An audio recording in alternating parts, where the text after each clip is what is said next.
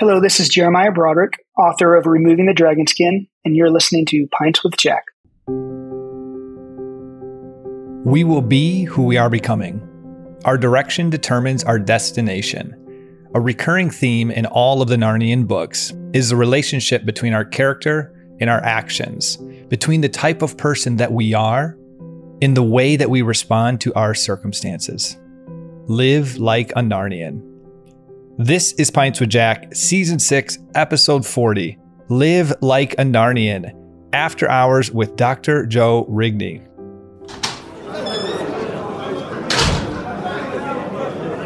Welcome, everyone. Here on Pints with Jack, we're reading our way through the works of C.S. Lewis. But as usual, this is an After Hours conversation. And a book I am really excited for us to dive into because, as you guys know on the podcast, I love to attempt every episode to take whatever we're discussing in a Lewis work and figure out, okay, how does this challenge me, my spiritual journey, my discipleship journey? And this is what we're going to get in this book. It's going to dive into how the Narnian book series can help us with that. And so I chose the quote from this. It's from chapter 3, because I just felt it was truly profound, not only because I believe it to be true, but it's also incredibly encouraging. I've been honest on this podcast with ups and downs in my life. And sometimes when you're in a down spot, you can look at the gap of where you want to be and where you are, and it can be very discouraging. But when you recognize just the direction you're going and just making that slight shift can be an incredibly encouraging statement in a dark period, because you know that if you just make these slight shifts as they compound, they will change your destination. And that's what is so important. And so we're going to get some tips in here, I think, from the Narnian books of ways that we can do that. And so without further ado, today I'm joined by Dr. Joe Rigney. Dr. Rigney is a pastor at Cities Church in St. Paul, and he serves as a teacher at Desiring God. He is the author of 5 books, including Lewis on the Christian Life, Becoming Truly Human in the Presence of God, and a book endorsed by 2 former guests on the show, Douglas Wilson and Devin Brown, which is Live Like a Narnian, Christian Discipleship in Lewis's Chronicles. And I believe, as we'll hear in a second, Dr. Joe Rigney has a new chapter in his life that's coming up. And so, Dr. Rigney, welcome to Pints with Jack. Thanks for having me. This is great. Glad to be here. Yes. And what's this new chapter that's coming up? Yeah. So, for the last 18 years, I've served in various capacities here in Minnesota, especially as a professor at Bethlehem College and Seminary, and most recently as the president of the school for the last 2 years. But beginning next fall, I've taken a position at New St. Andrews College in Idaho, in Moscow. And so my family and I will be moving out there this summer to start a new chapter. And so I'll be teaching theology, some literature, various other things, serving out there in a church capacity as well. So yeah, it's a bittersweet time. We've loved our time here in Minnesota. We love Bethlehem and cities and the communities that we've had here. But the Lord is moving us into the next thing, and the next thing is out west. I love it. I actually just got back from Boise, Idaho, 3 weekends ago, and that was my first time going to Idaho. Stunningly beautiful. It is. The crisp air, the mountains. I'm much more of a mountain than a beach person, and so just being there, hiking, we went up to McCall. It was just incredible. So I'm a little jealous. Yeah, we're excited about it. I'm a graduate. I did a master's degree there about a decade ago. And a lot of friends out there. So there's already kind of some preparations there for us. And I'm excited about being able to teach and lead students to great literature and teach theology out there with those students. That is beautiful. And I have to ask too, before we go in, because this was the first book I've read of yours, Live Like a Narnian. And the next one I'm going to be reading very quickly is the one that I mentioned, Lewis on the Christian Life, Becoming Truly Human in the Presence of God. First of all, incredible title. I don't know if you came up with the title or the publishers helped with that, but Becoming Truly Human in the Presence of God is already making me wonder what that's talking about. Yeah. And so what's like a quick 1-2 minute summary of what that book is getting to? Yeah. So that book's a part of a series that Crossway put together on theologians on the Christian life. And so they have volumes with, Jonathan Edwards and John Newton and John Owen and so on and so forth. And after I'd done Live Like a Narnian, and then I'd also, I guess this was probably after I had done Things of Earth, which is kind of my main book, I guess you could say at some level. They approached me and said, hey, we've got this series and we'd love for you to contribute the Lewis book. with the goal of kind of what does this theologian, and Lewis is a little unusual. The other guys are pastors, or Edwards and Newton and Owen and Spurgeon and guys like that. Lewis is a little different because he's a unusual kind of person. He's a scholar, professor of medieval and Renaissance literature, but he's also this popular apologist. He was never a pastor. So what does he have to say about the Christian life? And so that was an exciting project. I said, okay, I'll give that a go. And so I think basically did what it sounds like you guys are doing here on Pints with Jack, which is like read or listen through all of Lewis's works, which I did, and in some cases multiple times. Audible has this great, like all of Lewis's essays. I don't know if you've ever used I have that. Yes. So it's like 40 hours of Lewis. And so I listened to that through a couple of times, probably over the span of a year or so. I obviously was familiar with a lot of it. But just kind of, listening and listening and listening. I'm an auditory learner. And what are the key themes that show up as and it was interesting to hear the same things kind of come up again and again and again. And so as I tried to organize it, like what's the center? Because each book in this series kind of had one like encapsulating, statement, that subtitle. And as I considered it, it seemed to be that what Lewis comes back to again and again is that we're always in God's presence because he's everywhere. And he's pursuing us. And yet we're often asleep to it, numb to it, dead to it. And therefore the task of life is to wake up to reality, wake up to the reality of who God is and the reality of what he's done in Christ, and be transformed. And when we're transformed, it's not a sort of flight or escape from human life and human limitations and so forth, but is instead sort of owning them really for the first time because our sin has corrupted us. So becoming truly human in the presence of God was my way of trying to summarize what is Lewis always getting at? What is he always trying to push his readers? And that seemed to encapsulate it. So there's chapters in there on some of his theology. There's chapters in there on prayer. There's chapters in there on pride and humility and the natural loves. And in that book, I draw less on Narnia because I'd already done that in Live Like a Narnian. And so this was sort of like everything else. So there's stuff from the Space Trilogy, Screwtape Letters, Letters to Malcolm, Great Divorce, Till We Have Faces, and plus, lots of essays.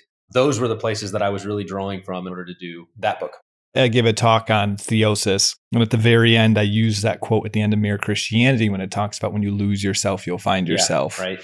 And I'm kind of thinking of that right now as you were describing all of this, is that concept of when you give yourself to God and you truly let go of your ego, he actually gives you your true, authentic self back, which is a little counterintuitive. Right. And I've always wondered, what does that look like on a daily basis? What are these practices? And so you've convinced me that this is definitely my next book. Yeah, awesome. Well, I hope you enjoy it.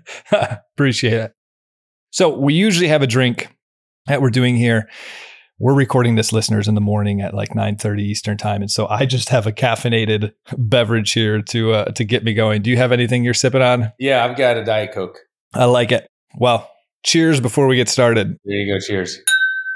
So let's start with, I always love to start in these conversations just to hear the individuals, and in this case, your first encounter with Lewis and just what role he's played on your spiritual journey. Yeah. It's a funny question because I get asked it a lot doing interviews like this or giving talks. And the funny thing is I don't have a distinct, I don't have a distinct memory of the first because I kind of grew up in a Christian home, and I assume, it's one of those, I assume that I either read or had read to me the Narnia Chronicles at some point, because I know that they were sort of a part of the mental furniture of I remember in high school probably rereading them. And I think I wrote a paper in my public high school English class on some of Christian themes in it. And so it was already sort of enough of the mental furniture of my life at that point, but I don't remember the first time. I do have a distinct memory when I was probably about 12 or 13, reading Mere Christianity for the first time and trying to explain it to my parents. It's not what I was doing at 12. I was like a heady kid, I like to read a lot and was a little nerdy and stuff like that. I played sports, but I loved to read. And I read this, and it was I guess sort of the logic muscles had not yet been fully engaged before.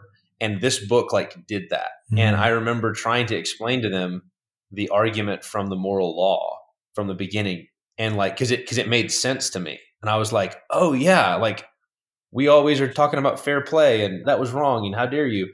And that means that there must be a moral law that we all recognize, and I was trying to explain it to them and not doing it very well because they were like, what are you talking about? What are you reading right now? So it's ironic. Like, I think my first distinct memory of Lewis is actually one of frustration, trying to explain something that was profound to me to someone else and not being able to do it very well. So thankfully, you mature and you hopefully get a little better at being able to explain those things to people. But that was at least my first memory of Lewis. I love it. That's actually the thing. David had me interview a gentleman who wrote an entire book on the moral law because I've actually always struggled with that argument for the existence of God. It's one that just hasn't clicked in my head yet. Sure. And so David literally takes this person and says, here you go, try to shoot holes in his argument and good luck. And that was quite the interview. So you dedicate the book. Who do you dedicate the book to? Yeah, I dedicate it to my, I wrote this probably a decade ago. And so I dedicated it to, I have 3 sons now, but then I only had 2. So Sam and Peter are my 2 oldest boys. My youngest, who's 4, is actually named Jack after Lewis. That was the first book I wrote. It was the most fun book that I wrote. And so I dedicated it to them. I think I put in there something about being true sons of Archenland, first in, last out, laughing loudest, which is sort of my rough and ready summary of King Loon's words to his sons in Horse and His Boy, and my rough and ready definition of masculinity. And masculine leadership is first in, last out, laughing loudest. And so that was something we've said around my house, ever since the boys were kids. And so, yeah, that's who I dedicated to. I love it. And maybe we'll be able to touch on that idea of King Loon a little bit later here in the conversation. Yeah. And then what led to the creation of this book? Like, what was the impetus for you? Like, you know what, I want to write this book and here's what I hope people get out of it. Yeah. So I think once I got into, we moved to Bethlehem after college. After I graduated from college, I went to Texas A&M. We moved to Minnesota to be a part of the Bethlehem Institute and to prepare for ministry. My wife and I just got married in 2005. I did a 2-year apprenticeship here and then was offered a job in a kind of pilot undergraduate program, like a 1-year kind of gap year sort of program. So a friend and I were sort of leading that. And somewhere in there, I think I read Michael Ward's book, Planet Narnia, just come out 2008. And I picked it up and was just like, oh, this is amazing. And it really kind of stoked the Lewis fire for me and sent me back into the Chronicles particularly. But as I did it, I realized, oh man, there's all this planetary stuff, which I thought was really fascinating academically and whatever, but also just a fresh view of the Christian discipleship elements. Like this book really has shaped me. I read it a lot in college and things like that. And so it was through that I started teaching a course at the church on, I don't remember what I called it, but it was something like Live Like a Narnian. And it was kind of working through the Christian themes as well as sort of introducing Ward's thesis about the medieval planets. And so I taught that for a couple of times. And then as we were getting ready for the 50th anniversary of Lewis's death in 2013, died in 63. So 2013, Bethlehem was going to do a conference on Lewis. It was the final national conference that Desiring God did. And they asked me to speak at it on Narnia, give a talk on Live Like a Narnian. Guys there knew I loved that stuff. And so, oh, sure, I'd love to do that. And so that was probably in February or March. The conference was in September. And at the time, I had this idea of I'd love to write a little book at some point on Live Like a Narnian. And it was this was sort of like the golden opportunity. And so it was really because I had this, I wanted to launch the book at the conference that I was like, well, I better write it then. And so I had all my notes from the classes I taught. And so I just started writing chapters. And basically the way it would work is I would write 2 or 3 chapters. I'd work through the book, listen to the book, take notes, try to group them into kind of 2 or 3 themes per book, basically is what I did. And I would write those chapters. And then I would invite a bunch of my students over for pizza. And I would read the chapters to them out loud and then get feedback. Like, did it make sense? Or in reading it, I would discover I didn't actually explain that very well. So I'd mark that and then go edit. And so rather than, I didn't actually have a true editor. I just had about, 10 college students or something like that, sitting in a living room, picking it apart and going, oh, that didn't really make sense. Or what have you thought about this thing? And that was the editorial process. And so I did that over the course of about, 3 months. Wow. Every 2 weeks we'd have another pizza and Narnia night at my house. And that's how the book got written. I published it myself. No publisher was going to have that fast of a turnaround. And so I was like, sure, I'm just going to do it. So I figured out how to use Amazon's, self-publishing platform and put it together so that it could launch. I had a friend, one of my colleagues did the cover and formatted and did the layout inside. He's really good with typeface and design and stuff like that. So he put that together and made it a really, it looks like a real book, basically, as I always like to it looks like a real book. And then we got it ready and then launched it at that conference with that talk. And since then, it's actually like, it's a pretty consistent seller. Like it's not, nobody's out there marketing it really. Like I don't, market it, but like pretty consistently, it does about the same sales numbers every year, either on Kindle or in hard copy, as just people kind of word of mouth, like, oh, you should read this. You should read this. And little, podcasts like this kind of give it a little boost. And so I'm happy because it's just kind of like this steady little book. And I've got these other books now that I've written since then that with, real publishers that have marketing and really push that. And that's great. I always have like a little affection for Live Like a Narnian precisely because it was I just did it. I just was like, I love this and I'm going to do it. It makes me think of Diana Glyer in her whole talks on collaboration and the role of creativity through collaboration. Yeah. I think she would greatly approve of the process of how you wrote this with the college students' feedback and constant critiquing. I love it. Yeah, I think all of my books actually have been basically written out of classrooms or sermons. So, sermon series, got turned into a book or some talks. I have a book on fighting sexual sin that was basically a series of talks. And it was like, I got to do that a couple of times just to really know it. And then the writing kind of comes after and through that. I'll have to check that book out because I work with a lot of men's groups around here, particularly on sexual sin. That one's called More Than a Battle, How to Experience Victory, Freedom, and Healing from Lust. That came out a couple years ago. So, yeah. Man, you're giving me a lineup of books. It actually has some Lewis in there because Lewis, in some letters, talks about the struggle with the imagination and pornography and things like that. There's a letter where he talks about that sort of danger and gives some counsel. And so I pick up his counsel and kind of fill it out. That's incredible. I have this deep temptation to go down these tangents of these other books, but I'm gonna. Right. What are we talking about? I know. We have this joke because David is very, very structured. So we now call it Batesian rigidity. That's always in the back of my mind, David, listening to this. I'm like, all right, Matt, move on to the next question. Get to the point. Exactly. Before getting into some of your key lessons, in the introduction, you speak a lot about mimesis, if I'm saying that right. Mimesis. Mimesis. Thank you. Yes. I love the idea of mimetic desire. That's probably why I was thinking of that. So why is this important in education? Why do you write about this? Sorry, Dave, we're going to rabbit trail again. So I actually teach a class at Bethlehem. I'll probably continue to teach a version of it at New St. Andrews on Shakespeare and mimetic desire. Wish I had you as a teacher.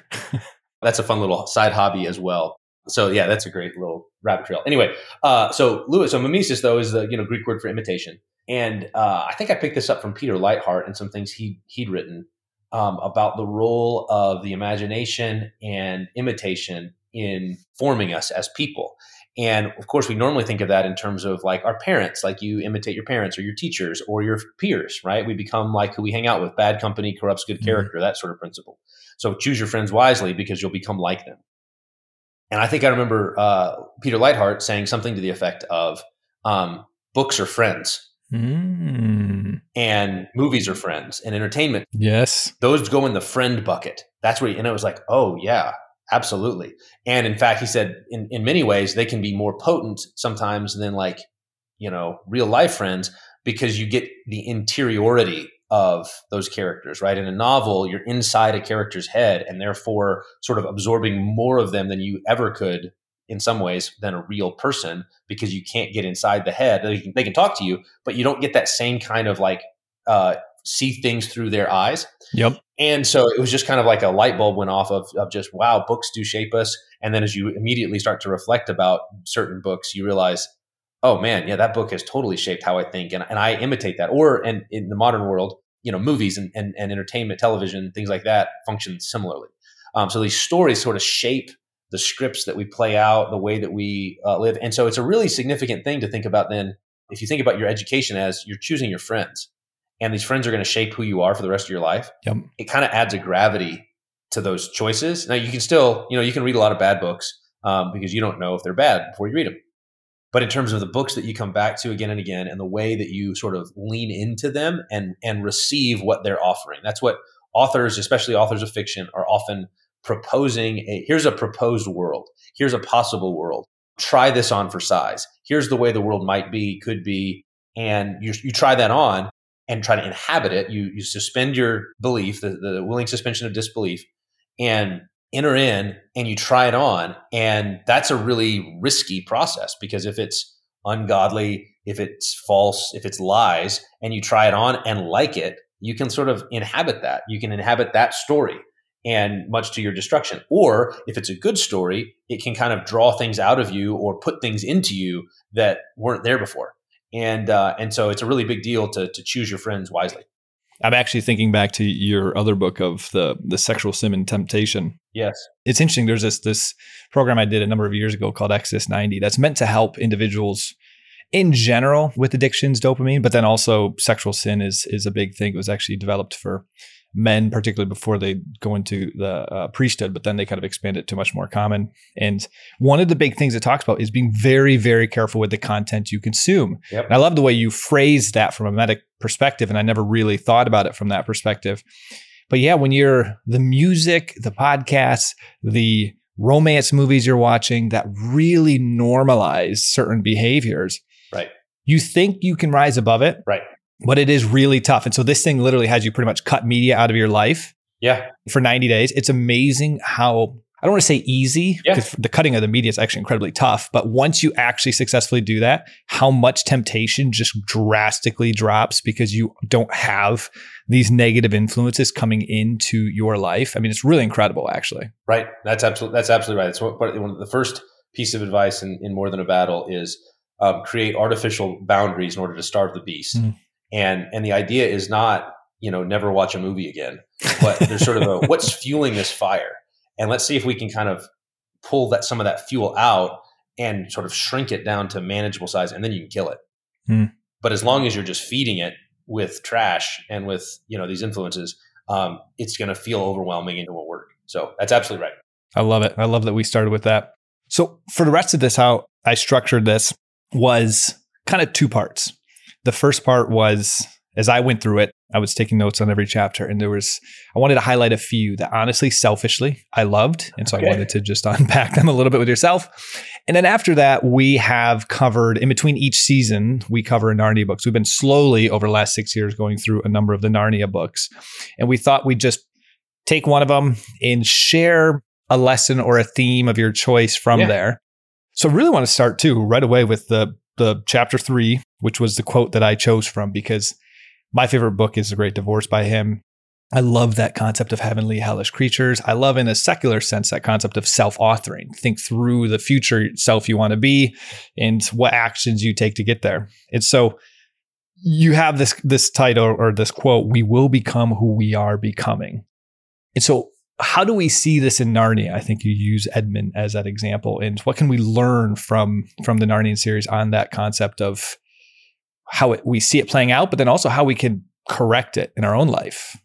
Yeah, that chapter is actually a really interesting one, because I do think people do gravitate to that one for particular reasons. And where it came from was realizing that every kid, when they read Narnia, has this like fantasy of like, but what if I could get in? Like, what if I found a wardrobe? If we don't have wardrobes these days really as much, but like if you ever found one and you're like 10, you're like, I'm going to open it and I'm going to see, because you never know. And so there's this notion of like, I really want to get into Narnia because it's such a magical place.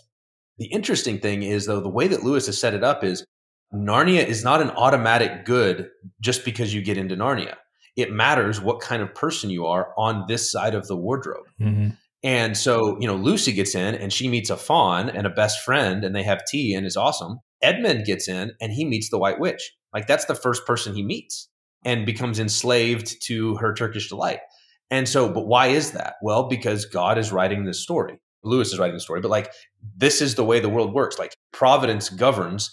And so if you are a nasty, beastly boy who's always picking on his sister and picking on smaller kids and being a punk, like if you're that kind of person and you get into Narnia, you will meet the White Witch. You won't meet the fawn. You won't meet, the Robin. You're not going to meet the good characters who are going to continue that on. You're going to reap what you sow. Yep. And so that kind of really was where that chapter came from, and how things that at one level, what Lewis is showing us is like little sins become big sins unless they're addressed, unless they're repented of, unless they're put to death. Little sins become big sins. And so the resentment and nastiness that Edmund has just sort of as a kid at the beginning of the book becomes, amplified by his time in Narnia with the witch enslaving him and then him betraying his family, like turning, to her side, rejecting Aslan. All of those sort of things are the result of like little sins becoming big sins without any repentance. The biblical term for that, right, is just you reap what you sow. So if you sow those kind of seeds, guess what kind of crop you're going to get? Now, that's the basic trajectory is, and then Lucy, meanwhile, is sowing friendship and loyalty and kindness.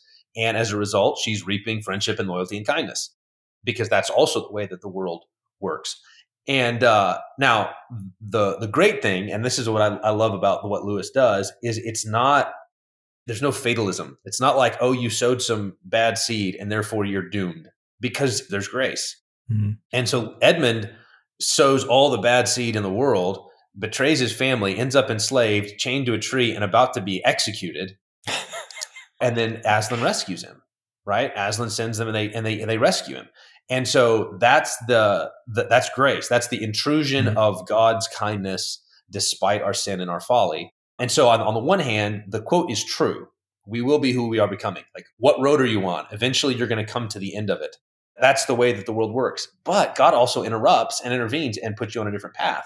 You can turn around. It's possible. This is the whole point of what you said. Great Divorce is about, what does Lewis say? If you're going down the wrong road, the shortest way to get to your destination is to turn back and go the other way. It feels like, oh no, I'm going the wrong way. Well, don't keep going that way. Go the other way. And that's what repentance is turning back to the way you ought to be going.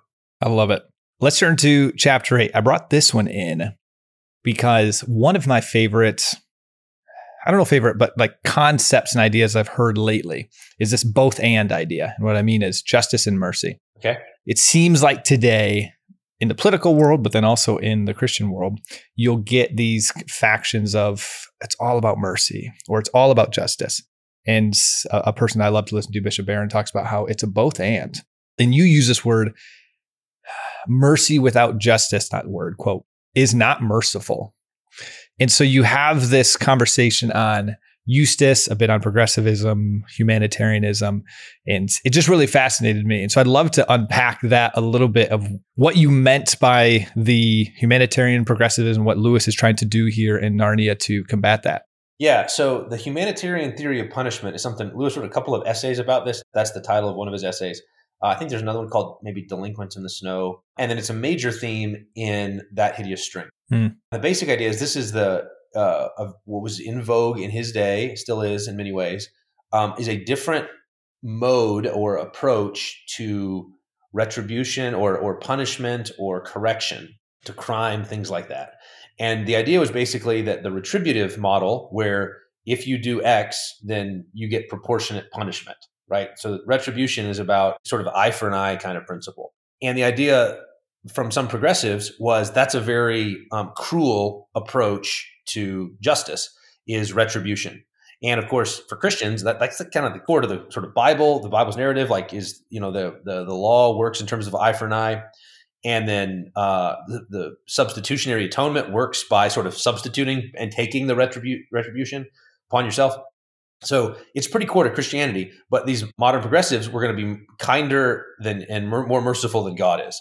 In doing so, they posited a humanitarian theory of punishment, where basically it does away with that retribution, and instead it says it views crime in pathological terms. And so it's like a disease that needs mending. And so what's framed is then, okay, you do a crime, and then we have to cure you of the crime. And we decide when you're cured. And Lewis rightly recognized that, like, that is like a recipe for like unending. You could do all kinds of things to people because you just decide they're not yet cured. They haven't yet been fixed. So it abolishes justice and wants to substitute mercy for it. And they think this is going to be a better way, but it actually unleashes abominable cruelties, Lewis says. Because mercy, he says, detached from justice becomes unmerciful. And so you don't think about proportionality and fitness and ordinary juries. It's all in the form of experts. It's all about healing diseases. And then what Lewis realizes is, and in fact, if part of the goal of your punishment is to deter other people from committing that crime, you don't actually have to convict guilty people, right? Like it could actually be effective to find an innocent person, give them the treatment, and it will dissuade a bunch of people from doing it, and crime will go down. But it's profoundly cruel and evil to punish an innocent person in that way. And so he just recognized that like this humanitarian theory of punishment, which was very in vogue in his day, as a replacement for the Christian view of justice and mercy. Strict justice is you get what you deserve. And then Christianity had seasoned that with, and then having pronounced the sentence, judges, for example, can be merciful. They can take into account mitigating circumstances, and they can be lenient and show the kindness, but justice comes first. And this tried to say, let's just get rid of justice and just do the whole mercy thing. And it's profoundly cruel. And the reason Lewis thought is that people who think that they think they're being good people. They think I'm being a good judge, I'm being a good person by getting rid of justice, and therefore they can do crazy cruelties to other people without any qualms and conscience. Lewis's line that the worst kind of tyranny is a tyranny exercised for the good of its victims. Like this is for your good. We're fixing you, and therefore they don't feel bad about all of the things they're inflicting on you. So that's the basics now. And so then Lewis, what I argue is that Lewis kind of works some of that into certain elements of Narnia as a way of preparing us to recognize it in the real world. I like that because today it feels honestly quite applicable to a lot of the conversations. I was surprised to see that in the book in the first place, but now it's like, man, I like this. So I appreciate you unpacking that. The good example of that, I think, in a real comment is it's this little side thing, but in I think it's Silverchair, and it shows up I think a little bit in Woods on Treader about Eustace. Is his school is a progressive school. It's called Experiment House. If you say you want to experiment on kids, everybody goes, "Oh, that doesn't sound good." But say it's an experiment house and it's all fine. And the whole thing is that, as Lewis describes the methods of education, they don't teach math, they don't teach Latin, and they don't read books with dragons in them. Instead, they don't read the Bible. Instead, they had the idea that boys and girls should be allowed to do what they liked. And what some of the bigger boys and girls like to do is bully everybody else. And then they would get hauled into the principal's office, and the principal would treat them as sort of psychological cases. And if you knew how to game the system, then the bullies could become the favorites of the headmaster and keep going, doing their bullying, and then, scratching this humanitarian itch in her. And it's just a tyranny. Like Eustace and Jill are just absolutely under the thumb. And it's just an awful, awful school that, Caspian has to come and hit everybody with swords and fix it. But that's the sort of thing that Lewis was like, the idea that everybody should do what they like that sounds nice. Yeah, we want people to do what they like. And it's like, what some people like is to do evil and they do harm to other people. You actually need laws, you need restraint. And so that's an example of the sort of thing that Lewis, way he works that in. I love it. And then near the very end, I think your second to last chapter 15, you discuss the Dark Knight, kind of like the Dark Knight of the Soul. Yep. That also has been something I discussed when we went through the Screw Tape letters, because I just feel like there's a good bit on there too of just going through some dark stuff. What were you trying to communicate there? What can we learn from that in the Narnia books? Yeah, that's a very personal chapter. I've had some seasons of the Dark Night of the Soul in my life, whether it's doubts, anxieties, panic attacks, depression, that sort of stuff. And so one of the things that struck me is how the Narnia books in general helped that, like breath of fresh air. But even more than that, how Tyrion in the last battle, this is sort of one of the main themes of the book, is that everything in that book goes wrong. So from the outset, it's like, it's just, you're doomed. Like all of the Aslan shows up, but he's not really Aslan because it's, the ape and puzzle. And Tyrion tries to make plans. He says, we're going to go do this. We're going to do this. And every time he makes a plan, it immediately gets stomped on. Everything goes wrong. And so it's just nothing is going his way. And eventually he ends up tied to a tree in this moment of desperation, and he's calling out to Aslan. So this is the Dark Knight. It's literally dark in the story. He's tied to a tree. He's in despair, and he's calling out for help to God. And God doesn't answer directly, right? And now, of course, God does deliver him. He sends 2 children, and that doesn't look like deliverance to Tyrion at first. But there's this notion of that spiral into despair and the darkness that can kind of settle in. And one of the lines that I think is in there is something to the effect of Tyrion said, when he cried out, nothing happened, but there began to be a change in him. Right. So there was some kind of like, even the calling out, that the darkness just went on. Let me be killed. I want nothing. Just come and save. And there was no change in the night, but there began to be a kind of change inside Tyrion. Without knowing why, he began to feel a faint hope, and he felt somehow stronger. And it was that sort of notion that I was like, I get that, right? Like there is a way of like calling out to God. This is what the psalmist does in the Bible. He is in his despair, he calls on the Lord, and the circumstances don't always change, but there begins to be a change in us. And I think that was just hope giving for me. And then I love sometimes when I people ask me to sign their copy of Live Like a Narnian, and one of the ways I often sign it is, may you always live between the paws of the true Aslan, because that's sort of the recurring thing in that book is there's a false Aslan who, it's like a black sun. It's lies. He's selling everybody into slavery, but they continue to cling to the true Aslan. And so, we'll receive take the adventures that Aslan send us. And so that was sort of the stabilizing effect that the books have had on me. As again, back to what we said about Mimesis, Tyrion's like a friend who went through a dark night and can help us go through our own dark nights. What I think too, I loved, what I resonated with was, and I always have to be careful, I consume a lot of content to make sure I'm not mixing up something else, but the conversation too, that I believe you said, of sometimes we have to ask ourselves when we're in a dark night, are we being obedient and it's maybe a gift from God? Yes. Or is it self-induced? I mean, I guess it both technically be a gift, but one could be self-induced from our sin and it's meant to do a course correction. Or it could be you are remaining obedient and there's something else in there for him. And I've seen it both in my life. There's been times where knowing that helps me realize I'm creating my dark night right now. Right. Or this is one where it's a gift and a challenge for me to grow closer to God. I'm being obedient. And so I just love that distinction too. Yeah. So you got to ask yourself, am I Job? And this is a test. Or am I David after Bathsheba? And this is God arresting my attention. Yes. And getting me to turn. And Lewis is so helpful on this. He quotes George MacDonald a lot, right? Obedience is the opener of eyes. And so when you find yourself in the pit, the last thing you should do is disobey or walk away and, sort of put God to the test that way and say, well, God, I'll obey you if you show up. And it's really the more frequent pattern is God saying, no, I'll show up when you obey. Right? Like that's the pathway to light. Jesus says this, if anyone's will is to do my will, he will know that the teaching is true. And so if you will to do God's will, in other words, if you're obedient, then that's the path to sort of assurance. But there's not another way. And that's, my favorite quote, probably from all of Lewis. I quote it more than anything else. I think it shows up twice in Live Like a Narnian. It shows up in the other book.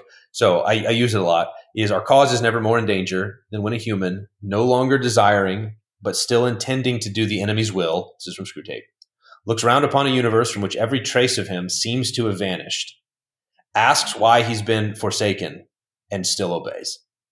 And so that's the dark night, right? Like I'm no longer desiring, but I'm still intending. I'm still going to do what God wants. God seems to have abandoned me. I don't know why. I pray, I cry out to God, why have I been forsaken? And then I still obey. And that's what Tyrion does in the book. And that's where the deliverance comes. And so that's the counsel that we should have for people when they're in the pit. That's probably my number one favorite quote. Maybe number two outside of the great divorce, that I will be done one, because I think there's a lot of truth in that. But when I came across that in the Screwtape Letters, when we were doing that season 2 years ago, it was right after COVID. I was in a pretty dark spot from the isolation, a new location, no longer having my community. And that quote was just, so I love it. Yeah. It just also continues to get me more excited to read your other books, because it sounds like you write a lot of stuff that I would enjoy. Yeah, good. So let's quickly just go through the 5 books that we've gone through: Magician's Nephew, Silver Chair, Voyage of Dawn Treader, Prince Caspian, and Lion, the Witch, and Wardrobe. And just love to get just kind of a key theme that you thought from a discipleship perspective from each of these. Yeah, that sounds great. Yeah, let's start with Magician's Nephew. Yeah, so I think the Magician's Nephew one that just off the top of my head leaps out is the trajectory. I mean, it's related to that. We will become who we will be, who we're becoming. Yep. And it's the way that Diggory, Uncle Andrew, and Jadis are all meant to like sort of be foils for each other. There's the same evil present in each of them. And it's this sort of like, I'm above it. There's a kind of pride. Jadis talks and Andrew talk about the high and lonely destiny. She's the great, so if you take the most extreme form, she's the evil queen who like killed her whole civilization out of, this petty war with her sister.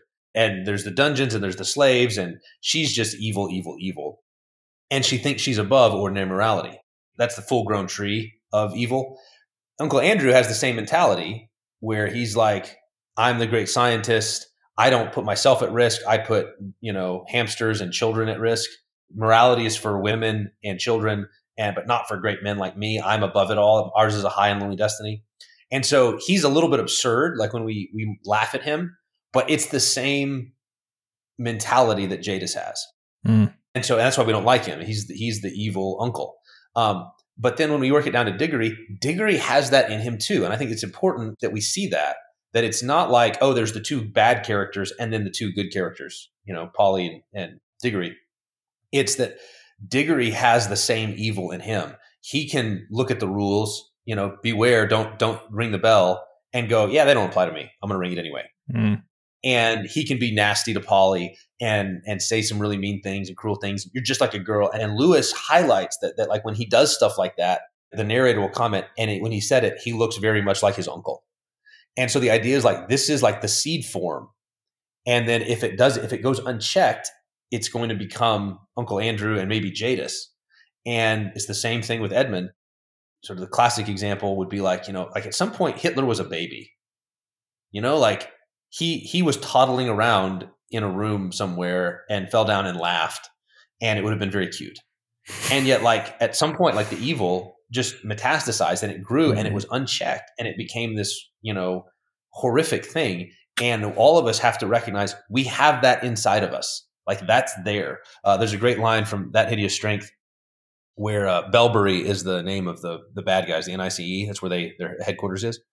And one of the good characters, after a moment of like when he gets frustrated and angry and impatient, asks himself, is there a Bellbury inside of me too? So like, here's this like, horrible secret society thing that's going to imprison the whole world and is in league with demons. And he's like, is that in me too? And the answer is yes.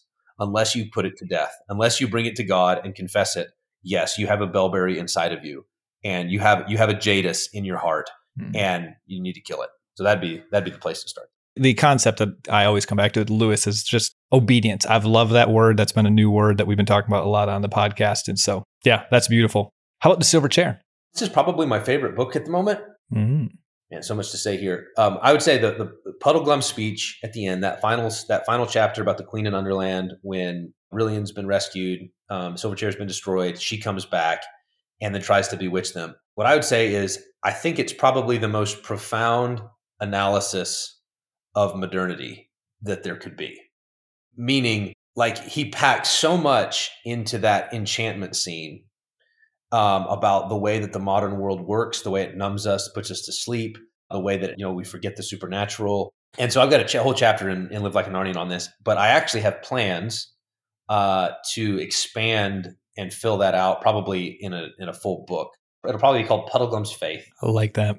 And it's just going to be a similar sort of deal. We're wrestling with the dark enchantment. Because here's the profound thing.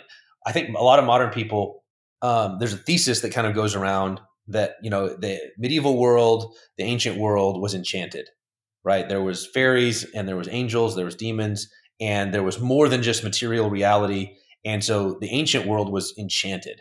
And then the modern world, the Enlightenment came along, the modern world came along, and it disenchanted the world. And so now the world is disenchanted, and therefore the call for Christians, for example, sometimes you'll hear people say, is to re-enchant the world. We need to re-enchant the world. Lewis actually did not think that. And it sounds plausible. It's like, we used to believe in fairies and magic, and we used to believe in angels and demons, but now we believe in science and technology because they just substitute. And so the world's disenchanted. It's all just matter in motion. It's material, chemical, whatever. Laws of physics. Lewis regarded that as a dark enchantment. He didn't think it was a disenchantment. He said, no, that's the dark enchantment. You had a dark spell put on you. The world actually is, full of mysterious forces and powers and agents and giants and dragons and angels and demons and God and all of these supernatural things are real. We've been numbed and dulled and lulled to sleep. We've been put under a dark spell. And a big part of his ministry actually is trying to break that spell. He's trying to break the dark enchantment. So it's not that we've been disenchanted. It's that we've been enchanted by a dark magician.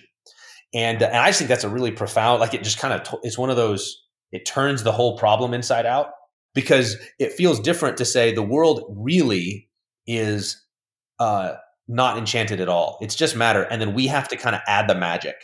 Like put the magic on top of it. Like that's the special sauce. Let's add the special magic. You can't do that, because if you feel like the world really, the way things really are, is disenchanted, no magic, then if you know you're putting magic, you know it's fake. You know it's just you're doing it. But Lewis is like, yeah, that's not the way it is. It actually is magic. The reason you think it's not is because you've been blinded by a witch.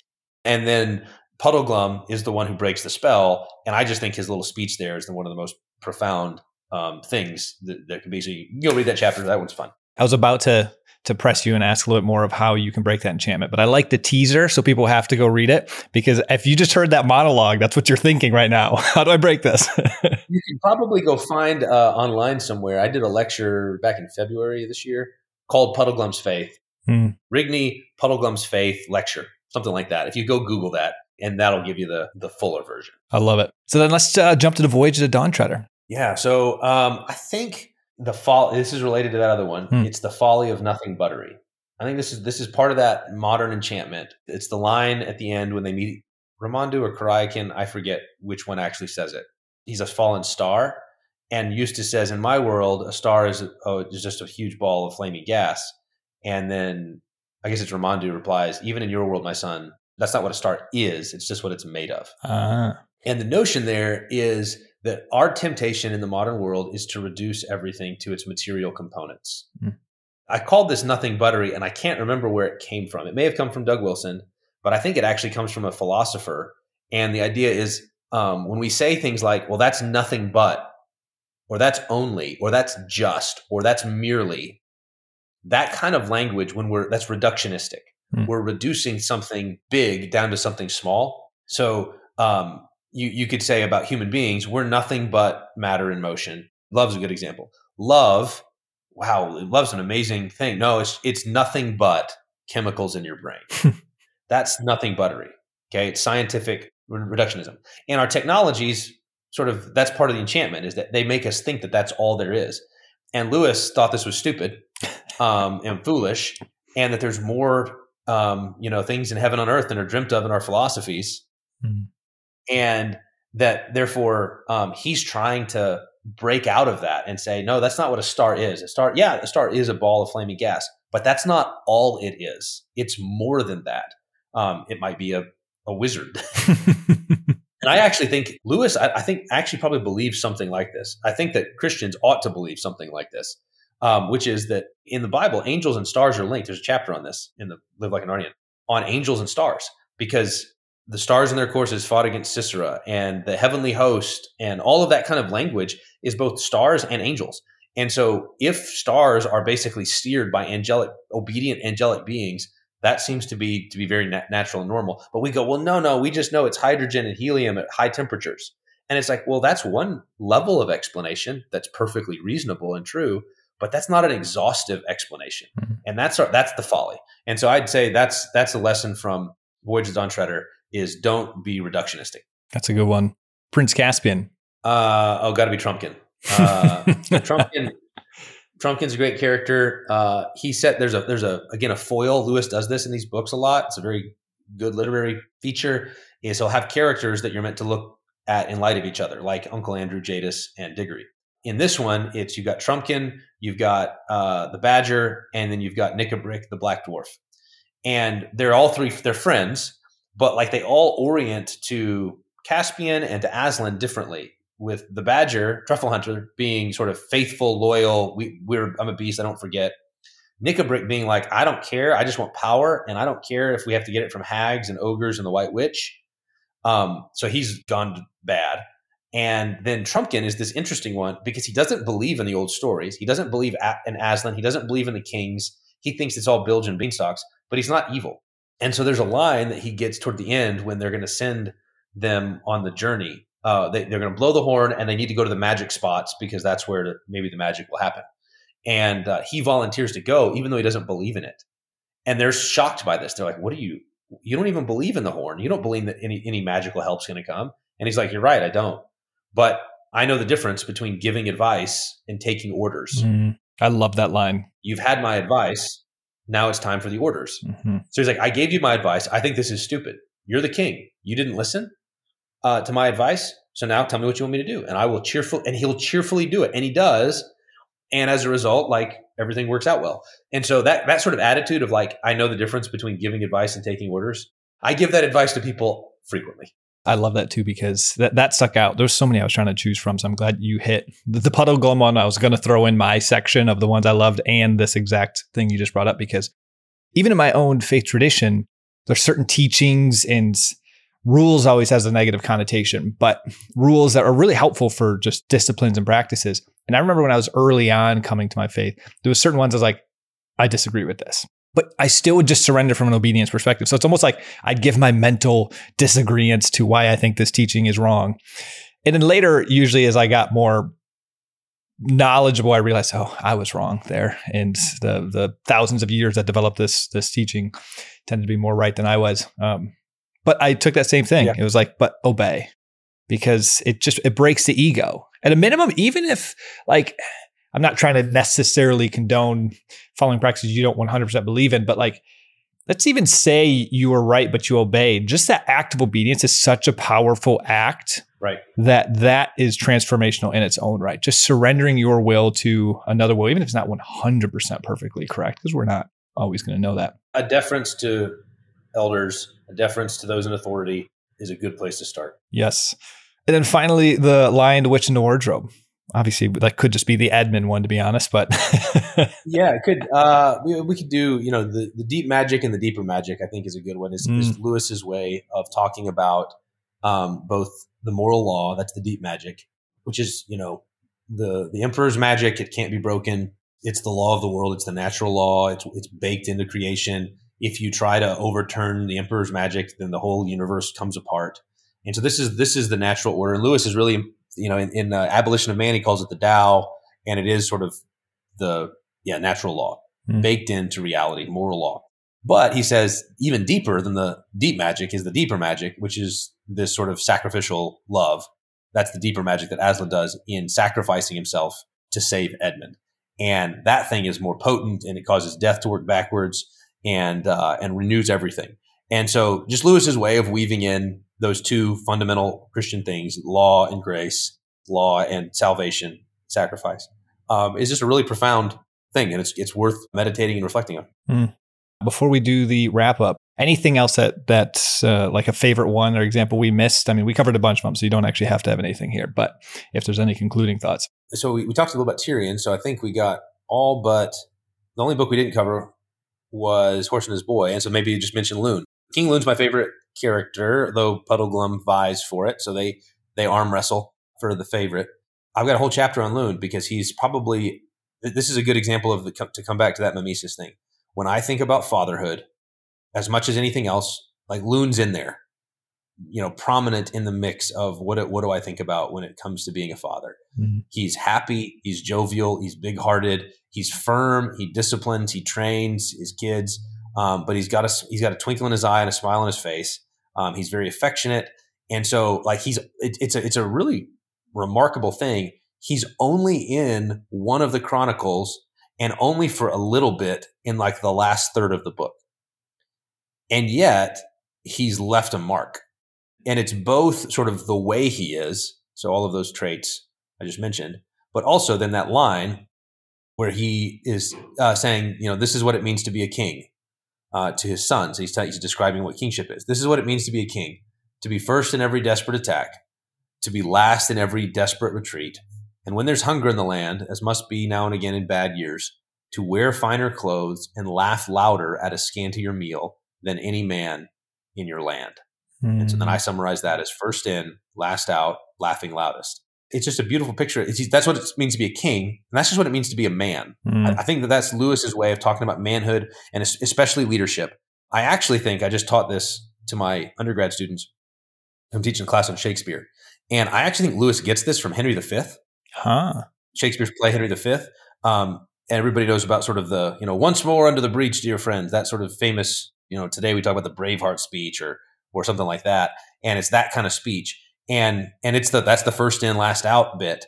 But there's also a scene later where Henry's men are surrounded by the French army and they're outnumbered like 10-1. And it's nighttime and the next day is going to be the battle. And they're all just sitting there staring into the fire because they feel like they're doomed. And then Henry comes through the camp and with cheerfulness, slaps everybody on the shoulder, looks him in the eye, says, "You're my brother, you're my friend, you're my countryman. I'm glad you're here. We're going to be okay." And they says it's like the sun, shining a medicinal eye on all of his soldiers who then perk up, like the pity and self-pity and despair goes away and they're up. That's the laugh louder at a scantier meal. And so I think Lewis actually gets this from Shakespeare and then just pithily, concisely summarizes it in this thing that's easy to memorize and is a beautiful picture of godly masculinity. I love that. I should have brought that up earlier because that is you were talking about that with the dedication. So I'm glad you brought that in at the end. Well, Dr. Joe Rigney, I want to thank you from the bottom of my heart for coming on. And I love this conversation. Yeah. So where can listeners find more about you, your books, talks, Instagram, social media stuff you might have? There's quite a bit of my content on desiring God. So, lots of articles, talks, various things like that. There's a bunch of chapel type messages and other sort of things at Bethlehem College and Seminary. So bcsmn.edu. There's a lot of messages there. Twitter at Joe_Rigney. And then if you're a high school student and you're interested, I'll be at New St. Andrews this fall and we'd love to see you there. I love it. Well, perfect. Well, thank you so much. And listeners, please join us next time when we'll continue going further up and further in. Cheers. Cheers.